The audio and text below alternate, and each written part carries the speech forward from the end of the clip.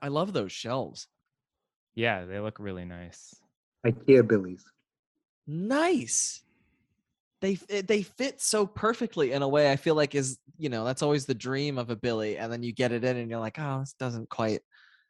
I put them in like when we moved in here, and one shelf I put in backwards, and that always bothers me. And then slowly over time, they've been sagging.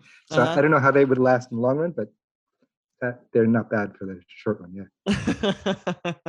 This is the craziest part, I think, of still is just like how intimate we're just in each other's houses now. It's just like it's not just one person hosting; it's everybody is like inviting you into your living room. Yeah, it's a pretty weird situation for sure. So many damn books. Welcome to So Many Damn Books. I'm Christopher. I'm Drew. And we have Eugene Lim joining us in the Zoom hyperspace version of the Damn Library. Eugene, welcome. Thank you very much. Glad to be here. Eugene Lim is the author of the novels Fog and Car and The Strangers and Dear Cyborgs. His writing has appeared in The Brooklyn Rail, The Baffler, Dazed, Fence, Little Star, Granta, and elsewhere. He is a high school librarian, runs Ellipsis Press, and lives in Queens, New York with Joanna and Felix. And you are here to talk about your new novel, Search History. And we're so glad to have you. It's so I have been dying to talk to you since reading Dear Cyborgs. And just in that way of like, man, when his next book comes out, we gotta do this. So I'm stoked that this is happening. I'm excited to be here. I did listen just to prepare. I listened to a couple snatches before, and I listened to the one where you said you went, or somebody said they went looking for the book, and they couldn't find it because it was hidden under a bunch of Knas cards. That was pretty good, pretty appropriate. Yeah. That's exactly. Yeah, that was me. That's what happened. And I'm so excited that I did find it underneath all the struggling. Before we get there, I want to talk about the drink that I am very excited to share with you.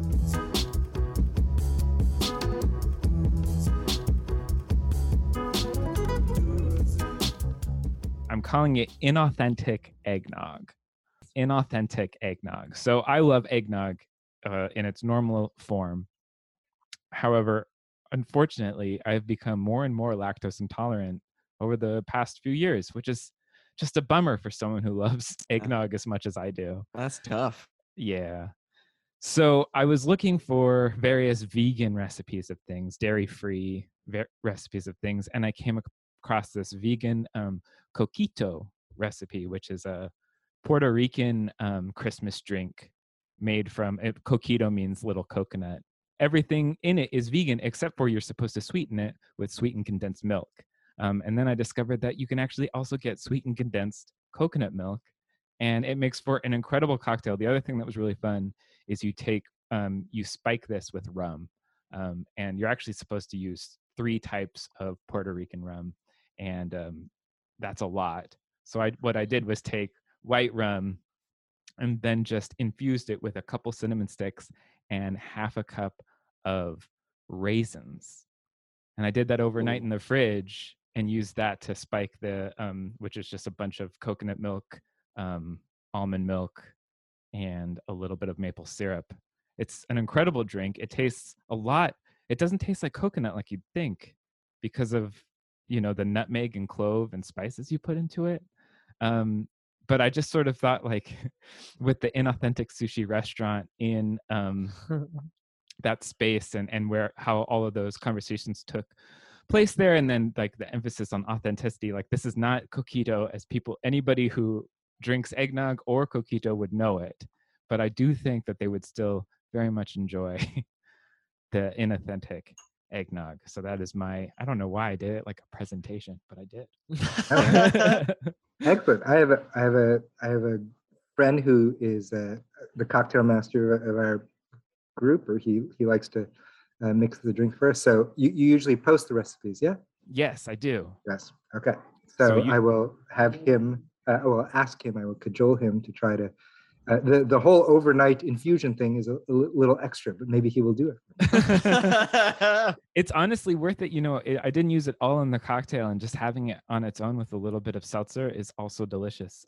It turns out that I like the taste of raisins when you're not actually chewing I don't really like raisins in general. I was gonna say, how did you land on raisins as someone who doesn't really like raisins? This was in the recipe. Someone's recipe Ah. had this as like a little hack, because they're like, maybe you don't want to buy 3 bottles of liquor, which I appreciated. Just using white rum and spicing it yourself was a fun sort of customizing moment. So that's the drink. I think they could serve it in that restaurant, although maybe not like a side sushi. I don't think so. Drew, what are you drinking? Yeah. What are you drinking? I'm drinking a Montenegroni. Okay. I did that thing of looking at my shelf and I was like, what do I have? I want to make something.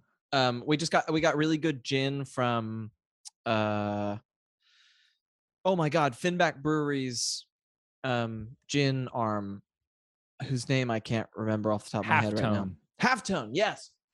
Got some like very cool gin from them, and then I bought a big bottle of the 4th Ave Amaro that they're now selling it in big bottles instead of just the little bottles. And I was like, oh, what can I do something with gin and Amaro? And it turns out, yes. And what about you, Eugene?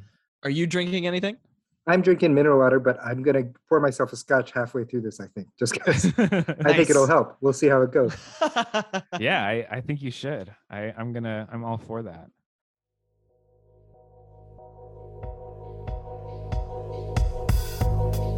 People who listen to this podcast probably love books. And if you love books, you're probably going to love Scribd.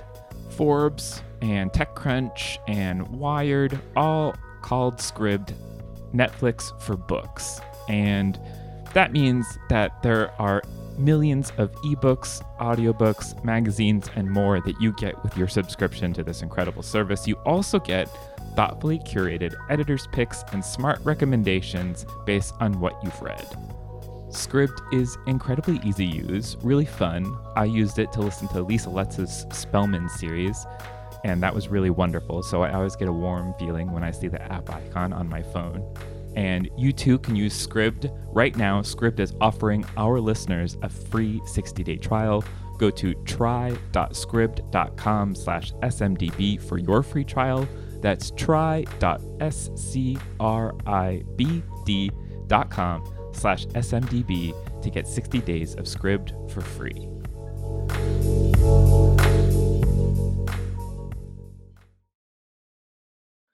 Drew, do you want to talk about what did you buy? That's the next thing we do.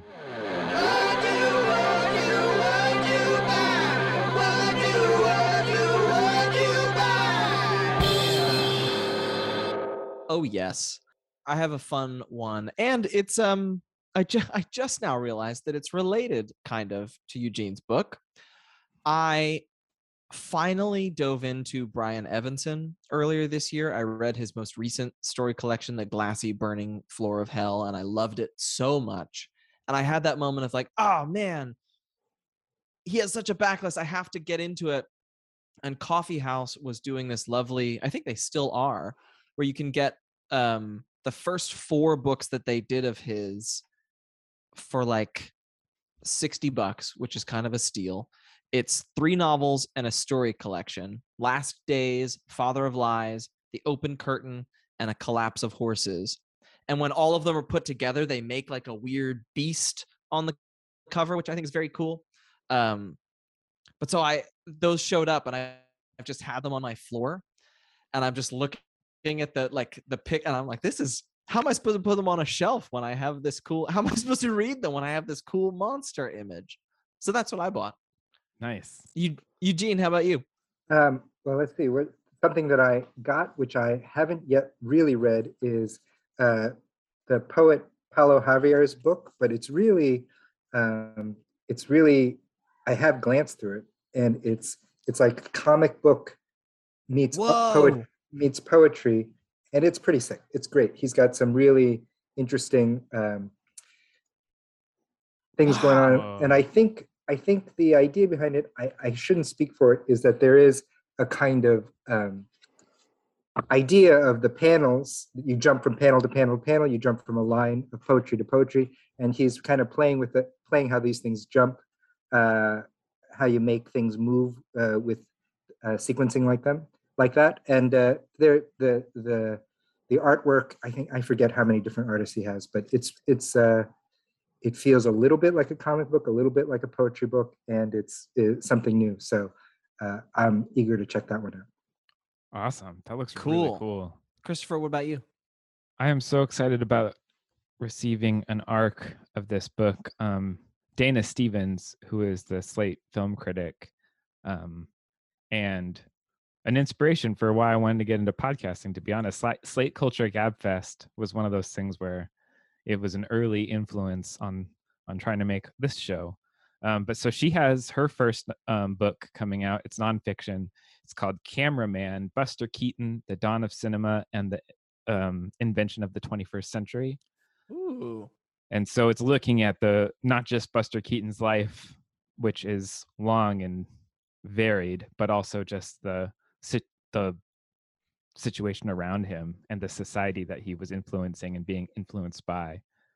And I think that sort of holistic approach to a biography sounds really interesting to me. I'm not sure that I've read anything like that. Maybe the Elvis Presley biography comes close to that idea, the Peter Guralnick one, Last Train to Memphis, and the other one. But so I'm really excited. Buster Keaton fascinates me. So I'm so excited that it's this person writing this book. It seems like just perfect. Cool. Yeah. Very cool.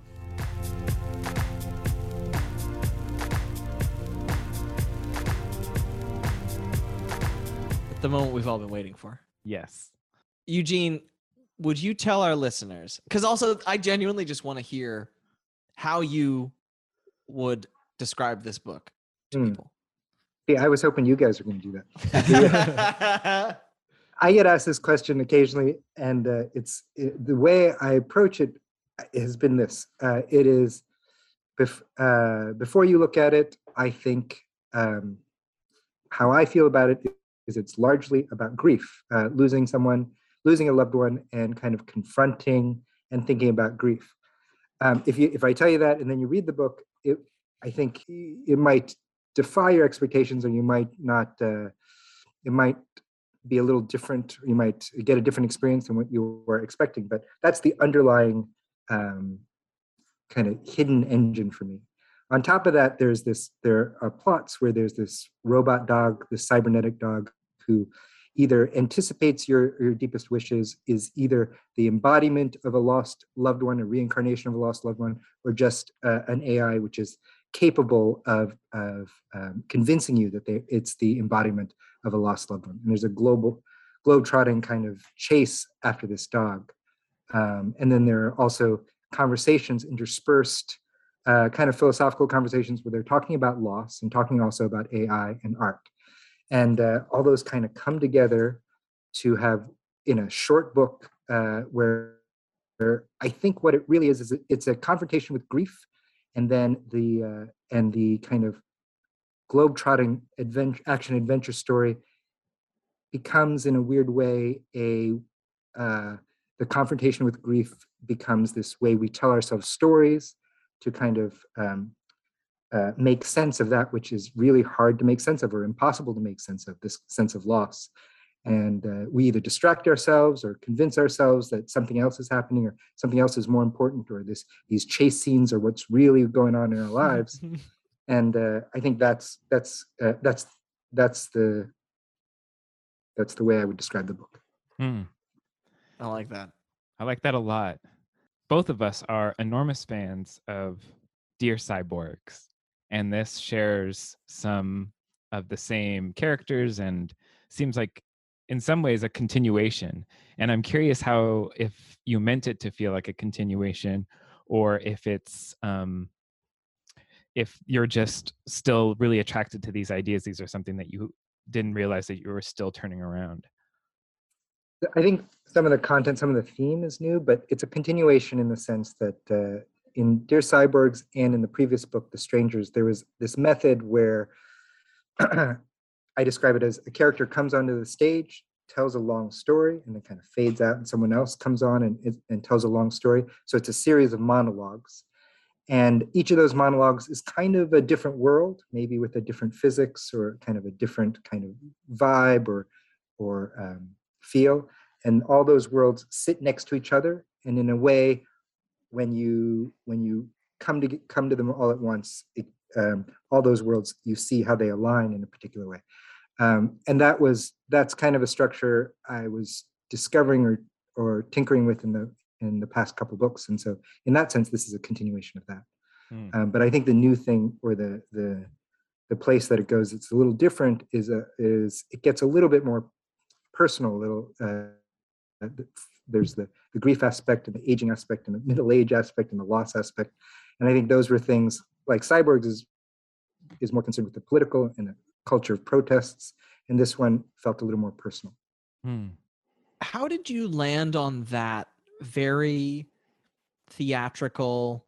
Christopher and I both have theater in our backgrounds, and there is something so, it lights me up when there's that idea of like somebody walks on stage, there's a spotlight, they walk up to it, and the way that you describe it, I've never seen anybody do it that way. And how did you come around to this monologue-ish structure? I don't know. That was kind of an interesting jump. I think of it, thinking back on it, I don't know if this is true, but there is this kind of moment of autofiction that kind of comes into the world let's say in the past decade for American writing or for fiction. And I think it comes on the tails of, or it's manifests itself because of, or as a reflection of kind of social media, like all these projections of ourselves into the world, and maybe also reality television. But there's some kind of impulse that moves towards that. And the monologue is a way that people do that. It's a way that they present themselves and tell a long story about themselves. So, and so I think it's related to that. Some kind of the literary version of self-presentation and the different artifice that goes into that. Yeah, I really like that. I like too that they can sit structurally, like you were saying. There's this sense of one comes in. Like I first read an excerpt from this. The Basement Food Court of Forking Paths was published by Breaking and Entering Lit Mag, and I read that, and that sense of how is this going to fit in. And then once I saw it in the novel, sort of that feeling of coming into it from one angle, and then on the way out, you're sort of, I don't know, looking in the rear view mirror, and the rest of the book shifts. How do you do that? That feels like a very cool structural trick. I was worried about, and I thank Breaking and Entering Press and David Gonzalez for publishing that chapbook. Sometimes you take a novel and you have a piece and it seems like it stands alone and you send it out in the world. But these are monologues, and you would think that they could be easily excerptable, but they kind of depend on the things before and after them. So I was a little worried that piece as a standalone piece kind of falls short, or has a little extra mystery that is unresolved to it. But when it's placed in the book, I think that the themes of friendship and loss kind of resonate stronger.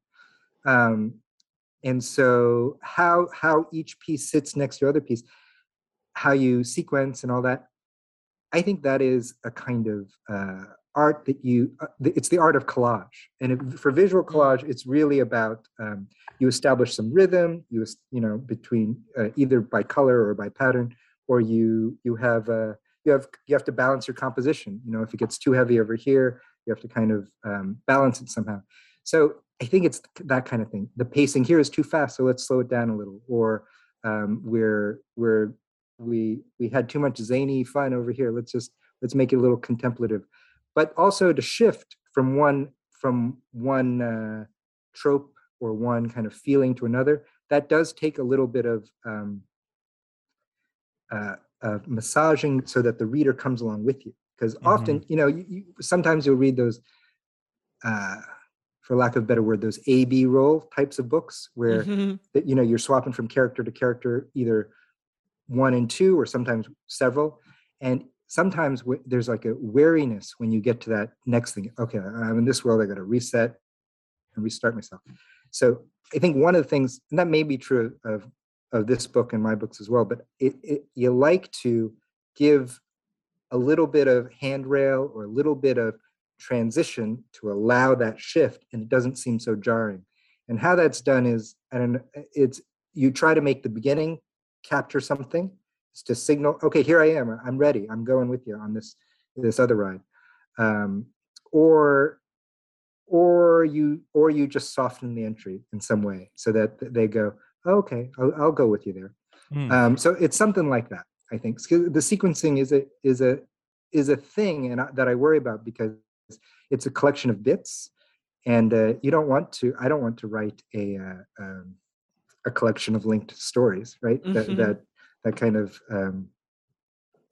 sometimes they're great, but it's also kind of a cliche that I don't think of these pieces as trying for, and you're worried that whether this thing, which is a little different, is a novel, holds up as a novel, holds up as a piece that is fulfilling enough of the promises that you've given the reader, that they picked up a novel. I was questioning whether or not a novel is your preferred term for what this is, or would you have rather come up with your own search history, a contemplation? Like people sometimes change what their colon designation is, their subtitle. So I was curious if that's fitting for you, if you feel like, yes, I've written a novel, it's a novel that sits on the same shelf as all other novels.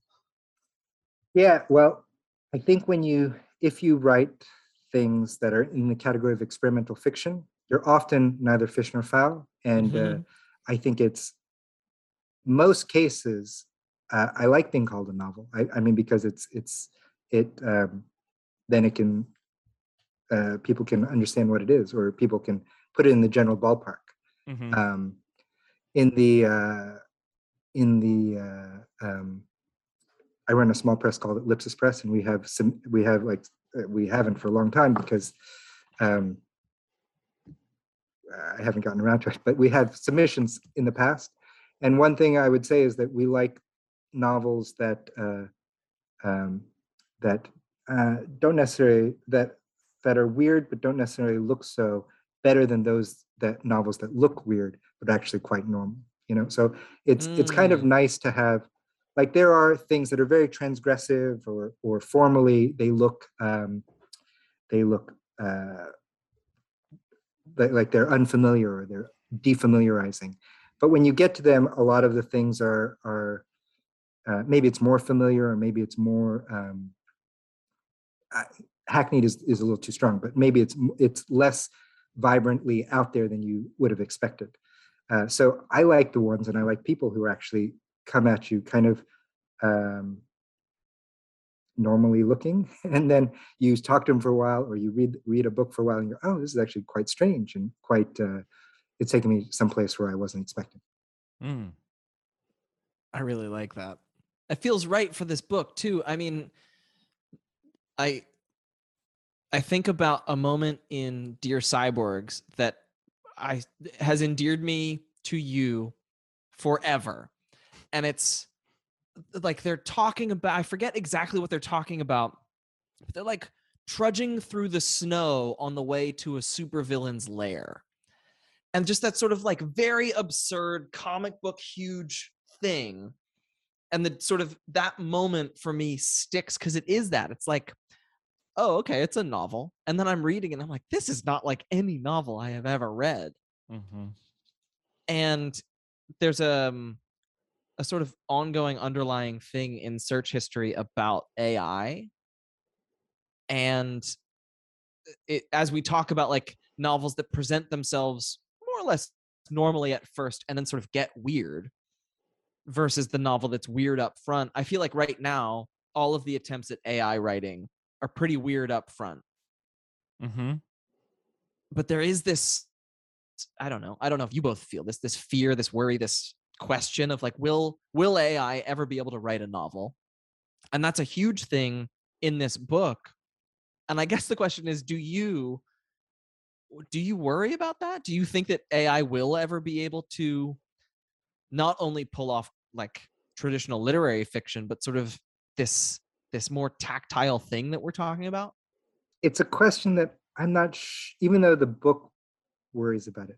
I think what the book is, it seems to worry about it. I think what the book is actually worrying about is this conflation, confusion that seems to be right upon us, that is hard for us to even comprehend, where the machine and the human are becoming confused and conflated.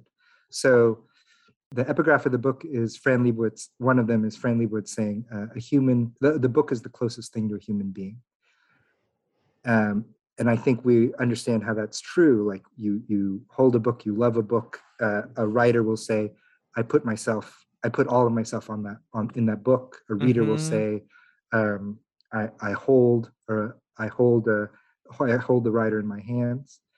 So you can see how somehow a book spiritually embodies a human being. These latest AI that are working on this natural language processing stuff, they are being fed the internet. They're being fed all of our speech. And the future ones will be probably fed this conversation. AI. I heard an AI scientist joke like, this will be fed into this machine in the future. If that's the case, you put those two thoughts together. A book is the closest thing to a human being. These machines have eaten all of our speech. Like at some point, the which is containing more of our humanity. You know, there is a little bit of that as a possibility. I don't know if this particular structure will be able to do it, but I think that's an interesting question where we are. What will that machine, who has all of our thoughts in it, when they spit something out, will it spit something that will be very human, or will be moving, and where will it get this energy that is moving us? You know, so I think that's an interesting question. I think it's not that far in the future in some ways. Whether we read a book in our lifetimes that a computer writes and we go, it's a great book. I don't know if that's true. But I think that whatever is happening with AI's development right now is going to have a huge impact on, is having and will have a huge impact on us, just like the internet had a huge impact on us. So I think it's ongoing and revolutionary, and also insidious, and we're inside of it, so it's hard to see it. I think that's why I'm actually really drawn to fiction these days that deals with the internet head on, that it's the internet as part of the novel, that characters use Google or, like interact with it in some naturalistic way to how we actually use it, especially because it's been, 2 decades now of being online at least. It seems like that fiction should be more and varied, but it seems like we're only just seeing it. Have you noticed that as well? Yeah, I think in Cyborgs, there's a buried line that I think is generated this book, or was part of this book, part of search history. And the buried line was, I don't even know if it's does a search history, but does an internet search have a narrative, something like that, or does an internet search tell a story? And we are, I think it's hard. It's hard. The novel, in some ways, can be a calcified form. Like, it's hard for it to incorporate all this stuff, and to incorporate this new way we're using language all the time. And the early predictions of us going into some kind of hypertextual, the novel turning into this hypertextual experience, isn't quite panning out, it seems. I mean, we have a hypertextual experience, but it's not the novel. And I think what the novel can do is something different, this linear experience, which nonetheless can reflect back to us this constant hyperactivity and kind of hyperreferentiality, and this kind of simultaneity. But it's in this human form where we read in a linear way a absorb things one thing at a time.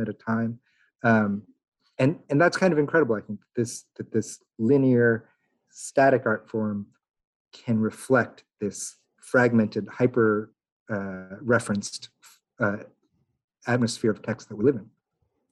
I like that in the way that it, like, the idea that human beings move through time, for now anyway, as far as we all know, in one direction, and like that the novel is maybe the best art form to do the same thing, of like, no matter how collagey it gets or how wild the design, like, you're still reading through it ultimately from beginning to end. That's the argument. Yeah. Yeah. That makes me feel very comfortable. I think that's why books remain the best comfort, because there is, look at this, like we can pinpoint where it began. It's page 1. Right Yeah. now.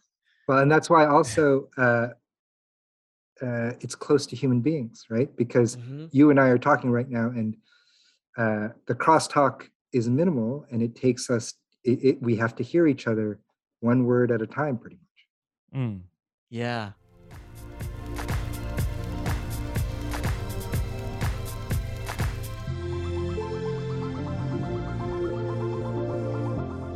Some of the moments in this book are visual moments. There's actual pictures and things, but not every time that I would expect one. Like I expected a painting by the artist that they're talking about in the Crosstalkia section, which is super fun, by the way. Was one of my favorite parts of the book, is this section where everybody's having different conversations, or there's a couple different conversations going on at the same table, and you're sort of having to piece together which part goes to which conversation. It felt sort of like a game, which was very exciting. But I wonder, because you brought up the hypertext novel, and that sort of was the promise of it, that we were going to be able to click on things and see that picture. And, you know, I feel like some people have experimented with it, but no one is like, oh yes, give me my next hypertext novel. But it's funny because it's far back to the original way that we made books, with illuminated manuscripts, of like making pictures of everything, all of the most important visuals. And I wonder if you would like to be more visual in books. Like, would you have liked to have put every visual that you were actually referencing in the text with it? I think no. I think that I don't want to be Well, a then particularly fine. no. I don't want to be a particular maximalist. Like I don't want to throw every visual that is possible there. But I think the two things I would say about it is in part, and he's mentioned, is Sebald is mentioned, and Sebald uses images in a particular way.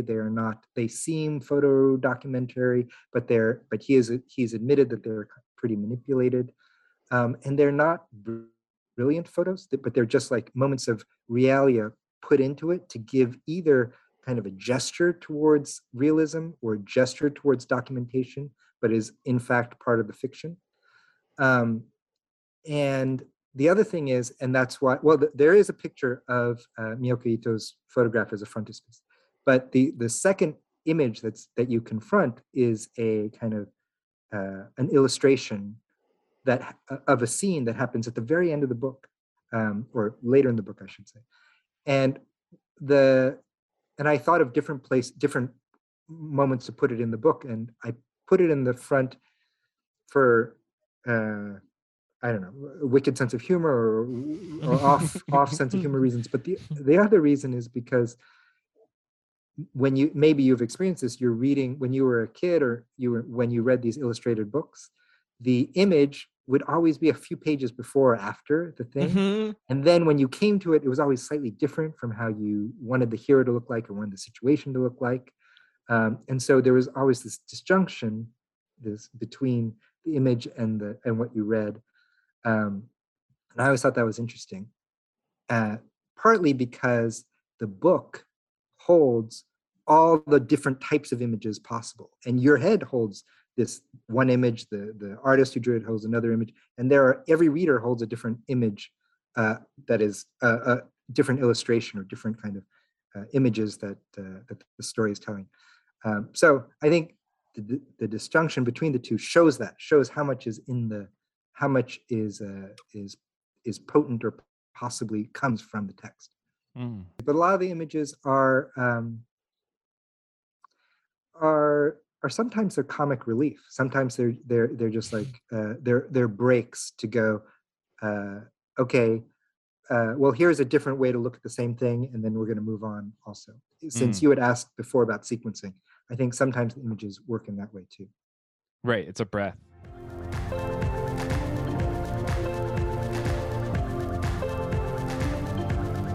I want to ask you about writing about grief, specifically around the loss of friends.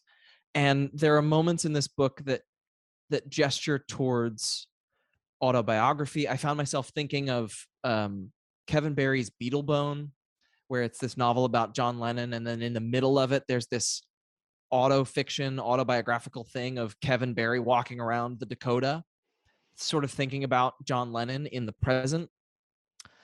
And I think that writing about grief is such a hard thing to do, and when it's done well, it's so marvelous. And I loved the fractured, disjoint, collage-y sense of this novel, because that is how I have been thinking about grief recently.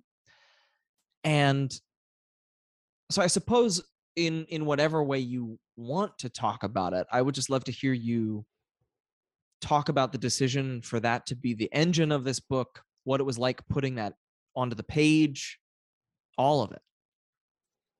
Such a big and common experience. Yeah. And it's such a common experience, but it's also such a complicated and big experience that I don't know.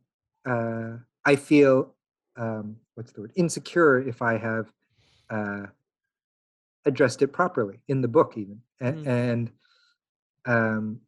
because I don't think one can have a definitive response. You know, one has this ongoing kind of constantly morphing response. Some of it shameful, some of it you want to keep private, some of it you want to be some of it you want to have known, some of it you want to shout from the rafters, you know, that kind of thing. And it's a whole gamut. And with pitfalls about being overly sentimental or being somehow emotionally manipulative.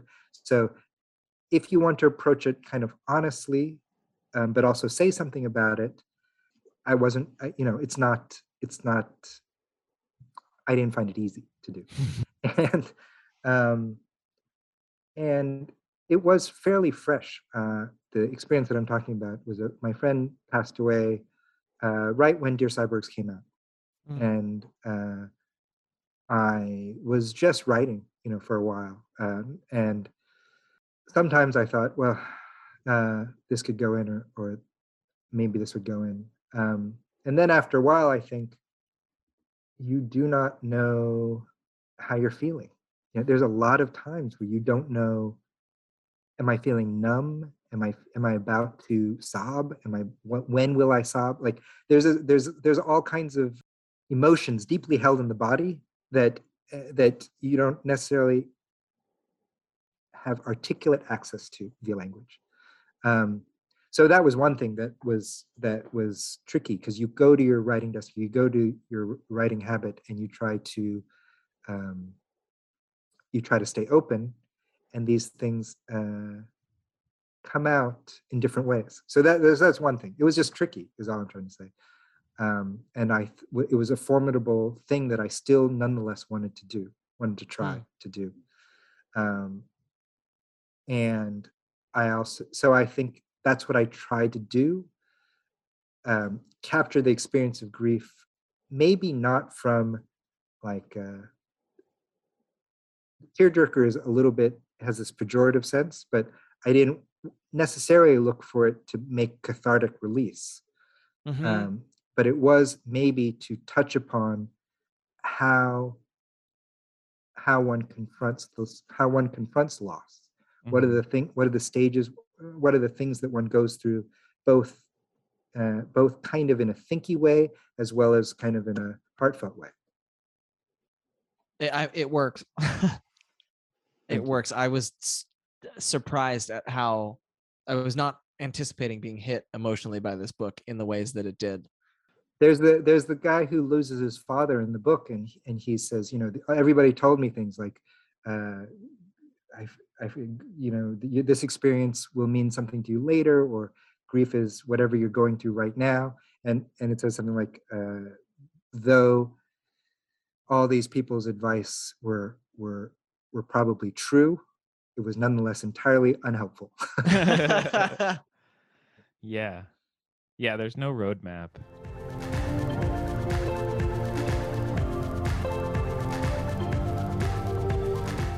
You brought us Cesar Aira's work. You brought us Conversations by him. And I'm curious to hear why you brought that book and how you feel about Aira in general. Well, the first book that I suggested was this monster, was this doorstop, the Haruki Murakami, right? Killing Yes. Commendatore, which is in one sense, is a much more kind of traditional popular read, and is brilliant, I think. I think Murakami is brilliant. And this book, the Cesar Aira's Conversations, I realized afterwards, they're actually pretty similar in a strange way. They're older artists looking back over their, perhaps this might be projection on my part, but they're older artists looking back and thinking about the art of making metaphors, the art of writing fiction, and what that means. And that's how I kind of read the Aira as well. It's like, in one sense, it's this send-up or satire of this overly pedantic kind of narrator who is trying to is telling the reader this recapitulation of this conversation he has had with another friend, where they're talking about a movie that they saw, where they get into an argument about whether an actor is actually and the character that he's playing are the same thing, are real or not real. So it's if you step back from the flow of conversation that the narrator is saying, it's a dizzying level of artifice. There's the actor that's playing a character in a movie discussed by two characters written by Cesar Aira, discussing whether what the differences between reality and fiction. Right? But in both books, the Murakami and the Aira, it's kind of about, well, I spent my time writing fiction, making up stories, making up these metaphors. And I think the conclusion is, they can be bad or they can be good, but they don't have to point to anything. They don't necessarily have to have they're not codes to resolve. They're not symbols to resolve, but they are fictions. They are things that I have made that are in the world that kind of have their own reality and their own meaning within them, and they stand kind of by themselves. So that's why I like both books. And the Aira in particular, I think, points to things that search history is interested in terms of these ideas of continuity and breaking continuity. That's the other reason I love Aira. I don't love every book that Aira has that I have read, and I've also heard, I don't know if this is true, but I've heard a couple people tell me that he's not there might be better translations possible for him. But this book, I think, kind of for me hits a home run because it's funny. It kind of feels like it's complete, and it talks almost directly to the reader about Aira's ideas about continuity being something that can totally be played with, and the other thing that he has created this genre for himself. You kind of asked me if I like being called a novelist. Well, I'm glad to be called a novelist. I'm glad because it's a nameable genre for me. But Aira has created his own thing that he does repeatedly over and over and over again, and it's a kind of vessel where he can do a thing. And sometimes the things that he does, are whiffs or like gestures that almost make it, and you go, okay. And I think he'd be fine with that. He understands that he's in the attempt constantly. But this one is where all the things, I think the pieces worked out, at least for me. I hadn't known this is my second Ira that I've ever read, and I did not know until you sort of alluded to his style of writing and I think you said something about like his project.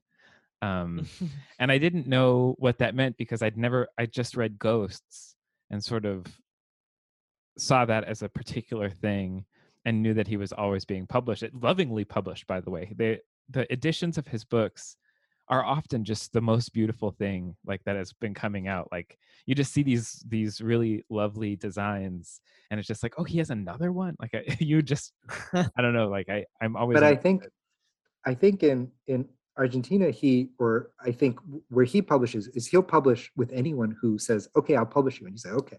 Yeah. Small press, big press, fly by night operation. He'll go, okay, if you want. And that's how the books keep coming out. That's great. It's like he's written like 100 books at this point, I think. It's insane. I'd never heard of this thing that he was doing, which is just he's always going forward. He doesn't go back and necessarily edit it all together. If we trust the reports. Yeah. Like those, everyone has their PR, but like, what does he really do? I don't know. He may come close. He may come close. It feels like that there is that is what he's doing. Something very similar. And constant momentum, as you're saying, like he's thinking about it. It's in his like artistic sort of thesis statement. And it's funny because I had read this book and Ghosts without knowing that, and now looking back it makes me like feel weirder about it because I'm just like, oh, like I was really trying to find like these connections that are probably not, that are more subconscious than something that is necessarily like, oh, he meant for those echoes or those thematic flights. And so it was an interesting thing to learn. It's like when you like don't meet your heroes type of thing, or just it's not always great to know like how CGI and puppetry were mixed to create this alien or whatever. Like sometimes it's better to just experience the alien as an alien on the page and not really have to deal with how it was made. Sure. Yeah, absolutely. Sometimes I think of him as like he's an improviser. He's set up. He's a solo. He's a jazz soloist, and he sets himself up, and then he knows roughly what roughly what the theme is going to be, and then he riffs. And you can't quite fault an improviser for going, that one's a little inconsistent or with what you did before. It's just of the miracle of the moment. Right. Yeah. I love his stuff, even the stuff that I don't love. I after Patti Smith talked about him I think it was at the end of M Train, and my book club read an episode in the life of a landscape painter. And I remember being like, this book is weird but cool. Like I want to read more by this guy. And I picked up, I think it was the literary conference, and immediately just the fact that it was wildly different. I remember being like, what the fuck is going on? Mm-hmm. And I just when we were emailing and you were like, oh, what if we do conversations? I had just finished reading The Divorce, which is his most recently published book. And it is a more traditional narrative in a way that some of his other recent ones haven't been. But it caused me to go back and like skim read through 6 or 7 of them just to sort of be immersed in that weirdness again. And you saying that he's kind of made his own genre feels really right. Like there's nobody who does quite this thing. Mm-hmm. Whether or not he does it well, and the fact that he even seems to be like, that one wasn't so good. Okay, on to the next one. Like there's something, I don't know, there's something kind of appealing about that. I couldn't ever do it myself, but I admire the fact that there's somebody out there doing that. In some ways, he's a conceptual artist, Yeah. The other, I mean, I'm not an Ira expert, but I do, but just that idea of his concept, the idea of his project, did speak to me and gave me courage to break continuity, and that's what I take from him, and that's why I really love about him. And also the other thing is we're getting all these translations, and they're not in order. Like we're getting things, that are for by luck, by circumstance, we get in the order that we get them. So his development is a little tricky. I don't know if this makes sense, but I went to the Jasper John show recently, and some of the Jasper Johns, you'll look at them and they're so referential about images that he's been playing with for years and years that it's almost like you have to know it. The retrospective is the right way to see it. You see the development, and then when you get one-offs, you get something. Just like when you read an Ira, you get something that something maybe spectacular even. But to understand what's going on, you kind of have to see the whole development. Some artists work that way more than others, and I think for both of those, seeing the development over time is informative, is useful.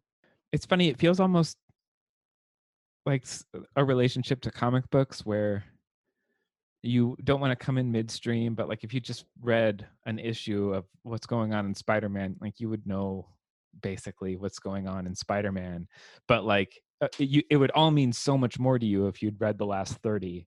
And so I feel like there's like the comic bookification of your novel process is I kind of like that a lot.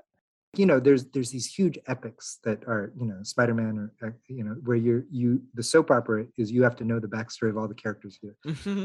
But in these artists' cases, it's a little different. In some ways it's the same, but it's also like there was a use of a particular character, of a particular style, and you saw that it meant something to the artist, and then it keeps coming up. And so it's a different kind of information. It's like how the artist is relating to their medium or to their work. It's not necessarily character's backstory. So it's interesting to see. It's really, you're following one mind through time rather than just like all these different characters. It resists death of the author, though. I mean, like you really end up thinking about his mental state far more than I think I feel like I am thinking about like Franzen's mental state, in the midst of Crossroads. Yeah. Right. There is. Go ahead. No, you go ahead. No, you should go. I don't think I've told two people about this project, and they were the two people who were involved in it for the brief time that I was working on it. I had this idea of writing a song inspired by each Cesar Ira book that I read, and I wrote 4 or 5 songs, and only one of them was kind of okay-ish. But I recorded, and it's just like it's collecting dust somewhere. But that idea of the outro music to this podcast. Yeah, the idea that there's that one artist, that one mind could inspire such wildly disparate responses, let alone, like the one that I did was the Miracle Cures of Dr. Ira, which has like an O. Henry style punchline at the end almost. And I felt like I wrote the song. It was like a very jaunty thing. There's one that I had, like I was trying to do strings, and it was a big thing for Shantytown, and it was like in 3 because of the carousel at the end. All of this just so wildly different. And the fact that was all inspired by one person. You can respond to his work in a way that feels different from, or that feels similar to responding to visual art. Like it can inspire such wildly. Here's 2 Rothkos. I feel totally different looking at them in a way that, Christopher, to your point, like the 2 most disparate novels by almost any other novelist I can think of, they still feel closer together than like even 2 relatively similar Cesar Ira books. Yeah, he's definitely exploring and an artist of the conceptual and philosophical more than he is like character and plot, for sure. Right? And I think that gives us entry to kind of a different place, and I think that's why you could do that's why you are inspired to do different songs based on different books. Yeah. That probably wouldn't work for a lot of writers. Yeah, right. You said that Ira gave you confidence in jumping genre or sort of writing through a continuum, and I'm curious to know more about that. Where in your writing process did you discover Ira, and how did you start like bringing that inspiration into your work? That's a good question. I don't know when I think Literary Conference was the first book I read of his. So, and it probably read it within a year or two of it coming out. So I don't know when that was. And I think that it was, I think he did give me a certain amount of confidence, but I also think that I had been thinking about issues of continuity.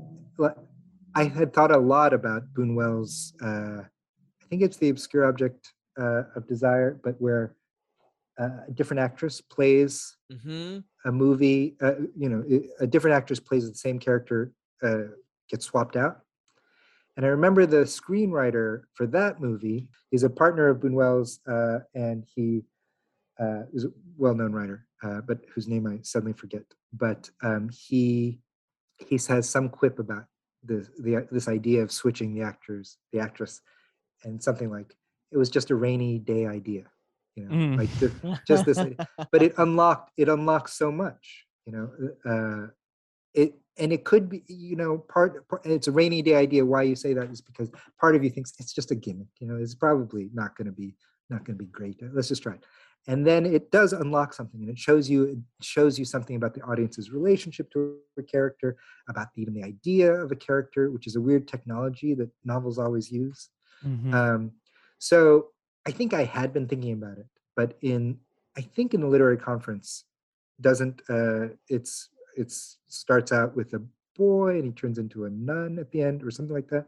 Maybe one of you can say better, but it was along the same kind of logic as that shift in the Buñuel, and I like that idea. I think that what moves us in stories is not necessarily what we think. We grasp on the idea of there's a character, and they go through this thing, and we're inspired by that character, and who's in our mind is a person, and they've gone through this trial, and we've learned something, or something similar to that. But in fact, it's just the contours of the narrative, contours of the story, and that's what these concepts reveal to us. Where exactly does the meaning lie? And so, I don't know. So Ira gave me confidence to think this way, and he kind of opened that conceptual door a little bit more for me. I love that. I mean, I feel like people often do this in their acknowledgments, or just straight up in the book, that you can see like they put the thank you right there, like, thank you for giving me a little bit of an open door. I always think that that's nice. And I feel like, Ira's in this book, isn't he? Is right? I'm not making that up. As the robot, right? He starts us off. So I appreciate when there's connections like that. I was so glad to be reading Ira right after Search History. They felt a kinship, although the common ground I think that they both point to is this conceptual part, is where they're thinking about how narratives operate, what fiction is. That's the place that they're related. But yeah, they're pretty different. Yeah, they're doorways to one another. Yes. Like you come from one to the other, you'll be like, oh, I get it. In a way that I think is a fun. It's fun to find those doors. Yeah. Maybe we should actually recommend some doorways to the good people. Yes.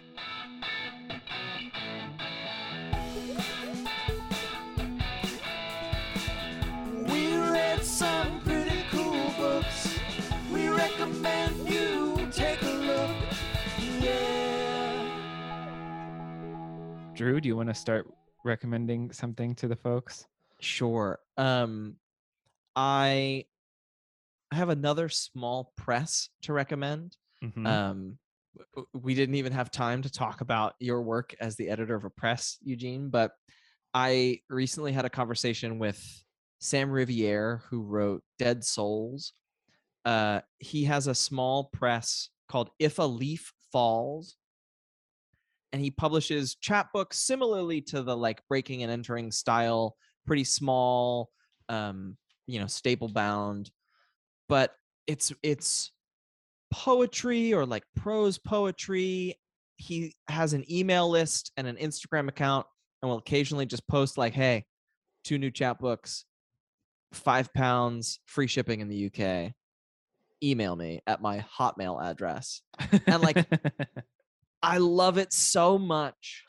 And I just, it every once in a while, I think I go through bursts of like wanting to find little presses that are just like truly indie presses.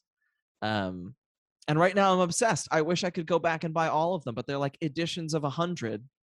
And the shipping from the UK to here cost more than the 3 pamphlets that I bought. And you know what? It doesn't matter because they were fucking great.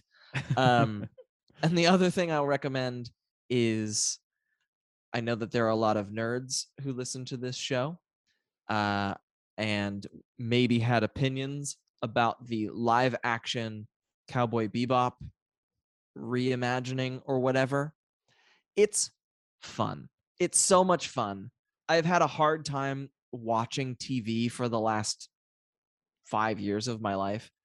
And that show has been one of the few things that reliably I'm like, yeah, I'm just going to watch an episode of this. And John Cho's hair looks great. And the set design is cool. Every other shot is a Dutch angle. And I'm like, you know what? I don't care that it's not as good as the anime was. I'm having a nice time. Yeah. And sometimes it's just okay to have a nice time. Honestly, that's maybe my recommendation. Go have yourself a nice time. Yeah, over and above the specifics of the Cowboy Bebop reimagining. I think Just the like- visuals for Cowboy Bebop were terrific. The news that they were canceling it after 1 season was shocking. Shocking. I don't watch much TV, but I would watch that. I would watch that show, and I don't know about the history behind it, but I watched 4 or 5 episodes, or however many episodes, and they were, some of the writing was not, Yeah. but I thought they were going for something, and I was a little shocked that they put that much production money into it, and Yeah. B, that I thought, oh, this is going to take off, and then C, that it was canceled. All that was a whole surprising journey. Do you have something you'd like to recommend, Eugene? I was going to recommend Percival Everett's, not his latest, but Telephone, which I read only one of. And there are the spoiler is that there are 3 versions of this book, and a couple friends of mine started reading it, and we all bought one. And my friend sent me the copy that he read, which was different from the copy I read. And we realized that Ooh. the compasses on the top are slightly different for the different versions. So there's a little bit of information. Whoa. Ooh. But it was also very moving, about a little bit about the fear and loss of a child, I think, is in there. The fear and loss as a parent of losing a child is in there. The kind of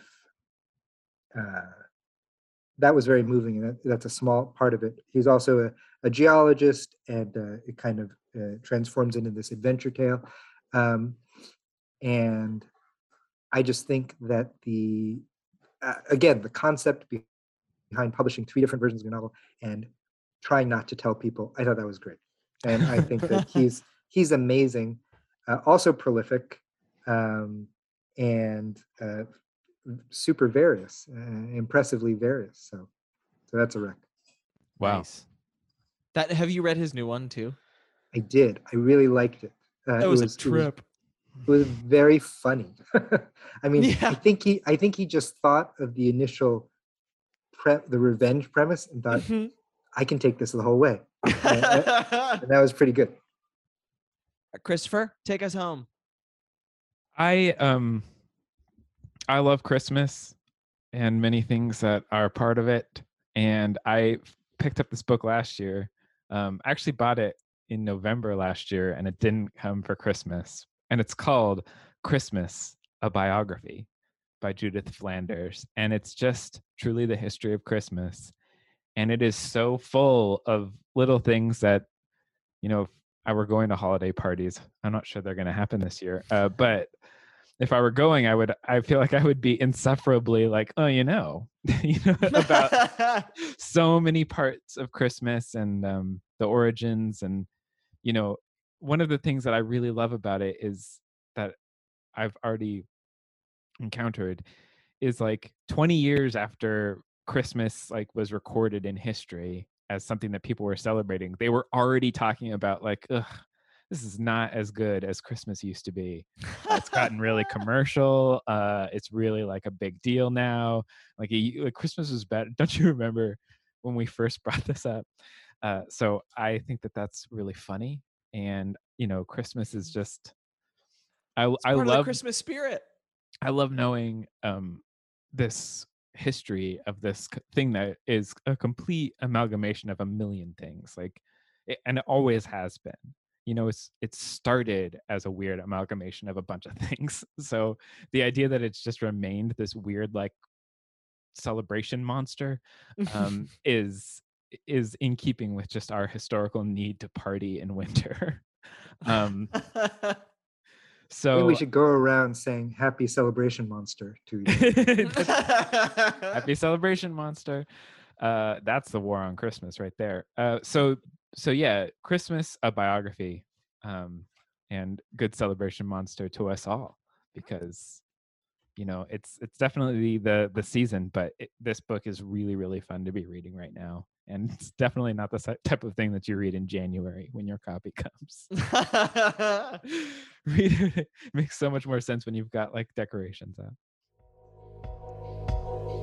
Well, Eugene, thank you so much for joining us in the Damn Library. We had such a good time reading Ira with you, and Search History is a complete, you wanted us to encounter something exciting and unexpected, and that is definitely what that book does. And while you're doing that, you're tackling grief. It's an amazing thing that it's a really unreal thing. So I'm so glad we could talk to you about it. Thank you. I really appreciate it. And I plan to make a cocktail very soon. Well, to the people at home, if you want to make any cocktail, this cocktail or cocktails past, go to somanydambooks.com/thedamnbar. I think we're at 176 cocktails at this point. Wild. That are up there. And all of our episodes are there. Also, every book that we mention is held under each episode's individual card. So if you're like, what was that book? We've got it written down on somanydambooks.com. We also if you're online anyway, going to iTunes and giving us a good review. We really appreciate those. And we also, of course, appreciate when you go to our patreon.com/smdb and support the show.